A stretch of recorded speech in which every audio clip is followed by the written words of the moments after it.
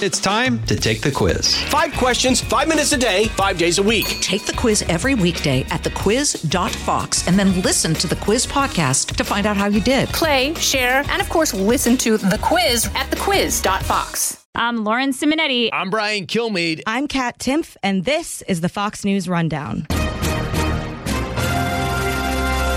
Monday, October 9th, 2023. I'm Eben Brown. Did Hamas kill 1,000 people within 2 days in Israel? Imagine that you had 40,000 dead people who were murdered by terrorists in 9/11. That is the equivalent in our population of 9 million people. This is the Fox News Rundown Evening Edition. Fox News Radio on demand on the Fox News app. Download the app and just click listen. When you swipe left, you can listen to your favorite Fox News talk shows live. Swipe right for the latest Fox News Radio newscasts on demand. Fox News Radio on the Fox News app. Download it today. Israel's military is preparing its offensive into the Gaza Strip in response to the weekend's shockingly horrific terror attack by Hamas, the ruling Islamist faction in Gaza. It comes as Israel itself had been rocked with political turmoil that had many questioning the Jewish state's usual high level of military readiness. Israel is at war. We didn't want this war. It was forced upon us in the most brutal and savage way. But though Israel didn't start this war, Israel will finish it. Prime Minister Benjamin Netanyahu. And yet Israel has seen no lack of willing citizen soldiers, as hundreds of thousands are reporting for duty as called up, even as many mourn parents, siblings, cousins, neighbors. In a nation of 9 million people, people often know each other. Well, indeed, we have experienced a brutal attack, and we are in deep pain today.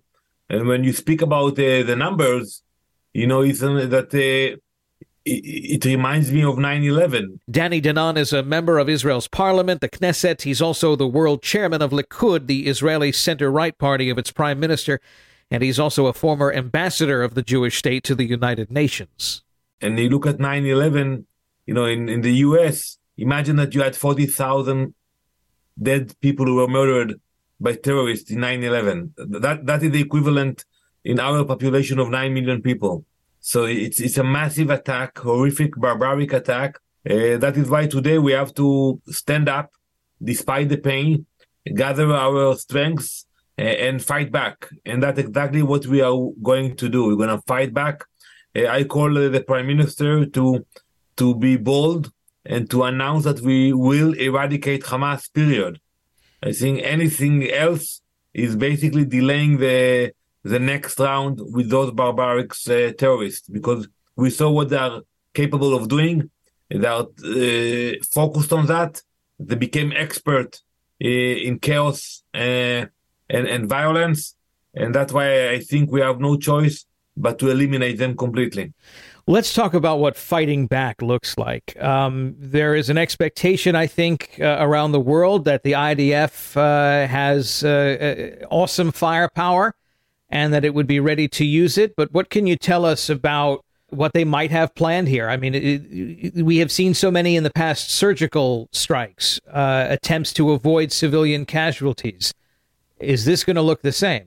We always try to avoid civilian casualties. Unlike Hamas, they commit a double war crime. They target civilians and they hide cowardly behind civilians and using the Palestinians as human shields.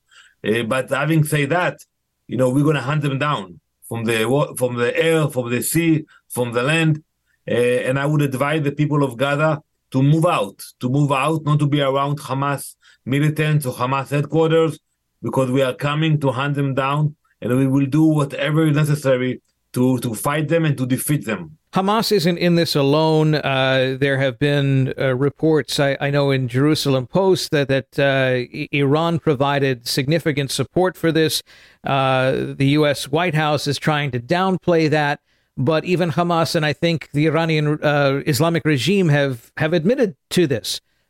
So is it enough to just simply target Hamas in Gaza? There are other factions here who are waiting on the wings. We've already seen rocket attacks from Lebanon into the north of Israel. Is there a concern that a strike in one area precipitates a strike somewhere else from outside? We are focused now on fighting with Hamas, period. But if anyone else will join this cycle of violence against us, we will not sit idly by. And I want to send a very clear message to Hezbollah that if they will attack us, we will bury them under the rebels of Lebanon. So we are not playing anymore. We paid a heavy price. We are frustrated. And I would advise our enemies in different locations and frontiers not to join the cycle of war we have today against Hamas. There's a perpetual, call it a propaganda machine, call it a messaging machine through social media, talks of this is a fight against Zionists or a fight against Israelis. I'm under the impression that the word Zionist or Israeli doesn't exist much or isn't used much in Arabic. The word they use is Yahud, and that means Jews. I want you to reflect on that for me, please, because who are the target? Who are Hamas's targets here? Well, we know that the hate against Jews is ancient.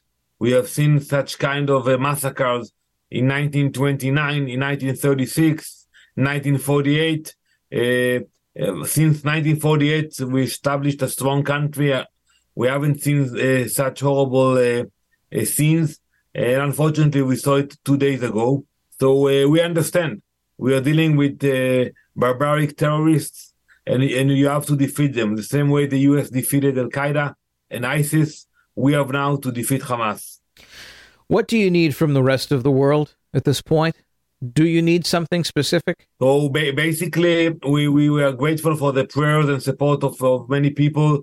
We are counting on the U.S. to stand with us, especially when the international pressure will start to be more vocal against us. And if we need a resupply of ammunition, I'm sure we will get the support of the U.S. We've been speaking with Danny Danon, a member of Israel's parliament, as the Jewish state begins its military response against Hamas for its deadly attack, killing possibly 1,000 or more Israelis. On the Fox News Rundown Evening Edition. Coming up, Fox News contributor Dan Hoffman analyzes what it means for regional stability. You have seen what's been going on the past couple of days here, and as someone who sort of did this for a living in terms of having to gather intelligence and provide actionable intelligence for the defense of a nation or an alliance, this has to hit you a certain way because it is kind of apparent here that someone was not keeping their eye on something, or something got thwarted. And that's a pretty big thing to say when we're talking about Israel, which has had such a high reputation and an elite reputation for not just its military, but for its intelligence gathering and analysis. Yeah, no, that's absolutely right. This was an unprecedented attack where you had, roughly 1,000 Hamas terrorists crossing that 37-mile border at various locations and launching a combined air, land, and sea massive attack on southern Israel. As Israel has spent the past days trying to stop invading Hamas terrorists, the big question is how could Israel's well-regarded military and intelligence outfits miss the signs of an impending terror attack? Dan Hoffman spent a career at the CIA. He was the agency's station chief in Moscow. It was his job to help gather and interpret intelligence, what an enemy knows and what it plans to do. He's now a Fox News contributor. And inflicting great harm, killing innocent Israeli citizens, murdering them in their homes. And I can tell you that I'm sure no one feels worse about this than Israel's intelligence services, the Shin Bet and Mossad, the border guards, the Israeli Defense Forces.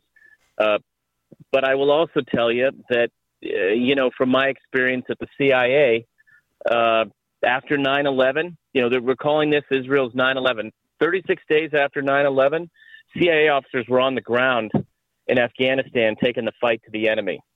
And I'm quite sure that Israeli intelligence right now behind the scenes, and we're not obviously privy to what they're doing, but I'm sure that they're looking at the targets they need to hit in Gaza when that ground offensive starts. Right now they're hitting targets from the air, and they're hitting the military targets they need to hit to soften up the defenses. But I think it's a prelude to a ground offensive, and that's where I think Israeli intelligence is working right now behind the scenes. In fact, we just spoke with Danny Danon, the former UN ambassador from Israel, who's now a member of the Israeli parliament, who said that the advance from the Israeli Defense Forces was going to be by land, by air, by sea.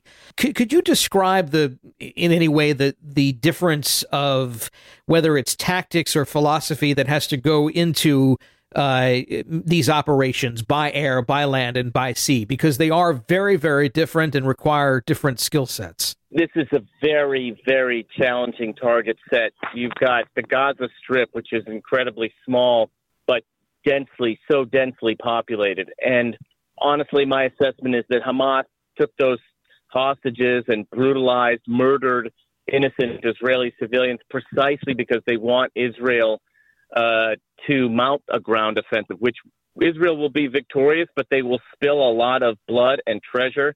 And Hamas wants to damage Israel's reputation so that any sort of reconciliation with Saudi Arabia is no longer possible. That's where I think we're looking at. That's where I think we're headed. And it's almost unavoidable given the challenge of fighting your way through Hamas strongholds in the Gaza Strip. It is extraordinarily difficult. You talk about damaging the potential relations between Israel and Saudi Arabia. Saudi Arabia has not, as from my knowledge, not acknowledged the large number of deaths, and we're talking probably now into the thousands with another discovery of bodies here. Saudi Arabia has not offered any kind of condolences or anything like that, and there's been rumblings that the peace negotiations might be scuttled at this point. Why would this dissuade Saudi Arabia? There's enough evidence to show who was the aggressor here, and it was Hamas.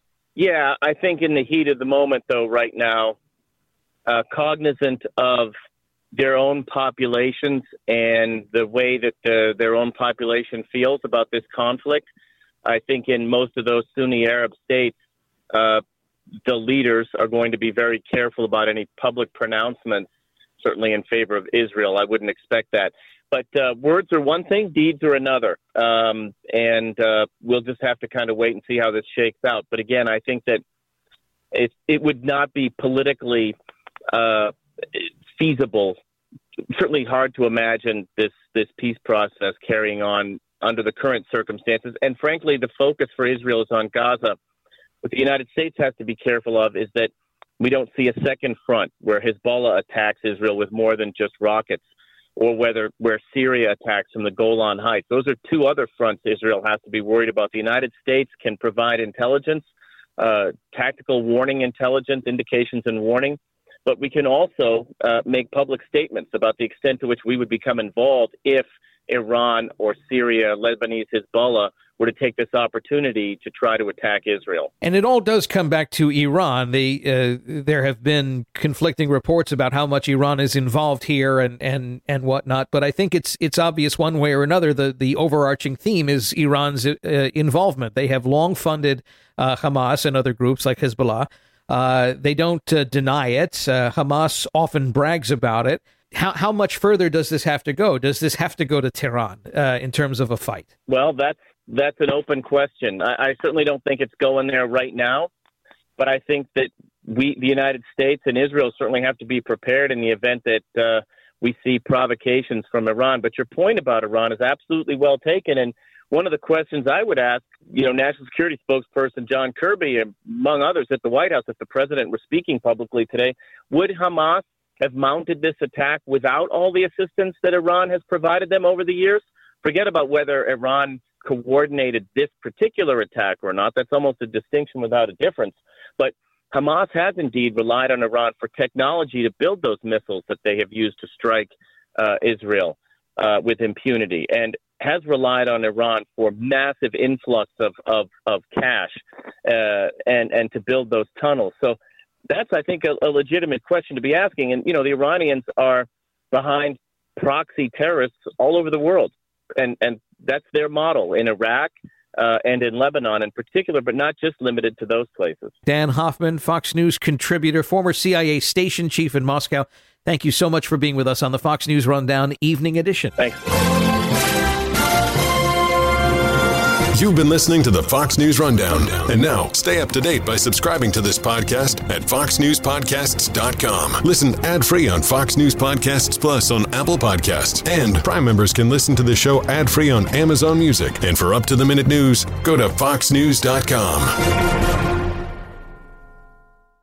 Pull up a chair and join me, Rachel Campos Duffy. And me, former U.S. Congressman Sean Duffy, as we share our perspective on the discussions happening at kitchen tables across America. Download From the Kitchen Table, The Duffys, at foxnewspodcasts.com or wherever you download podcasts.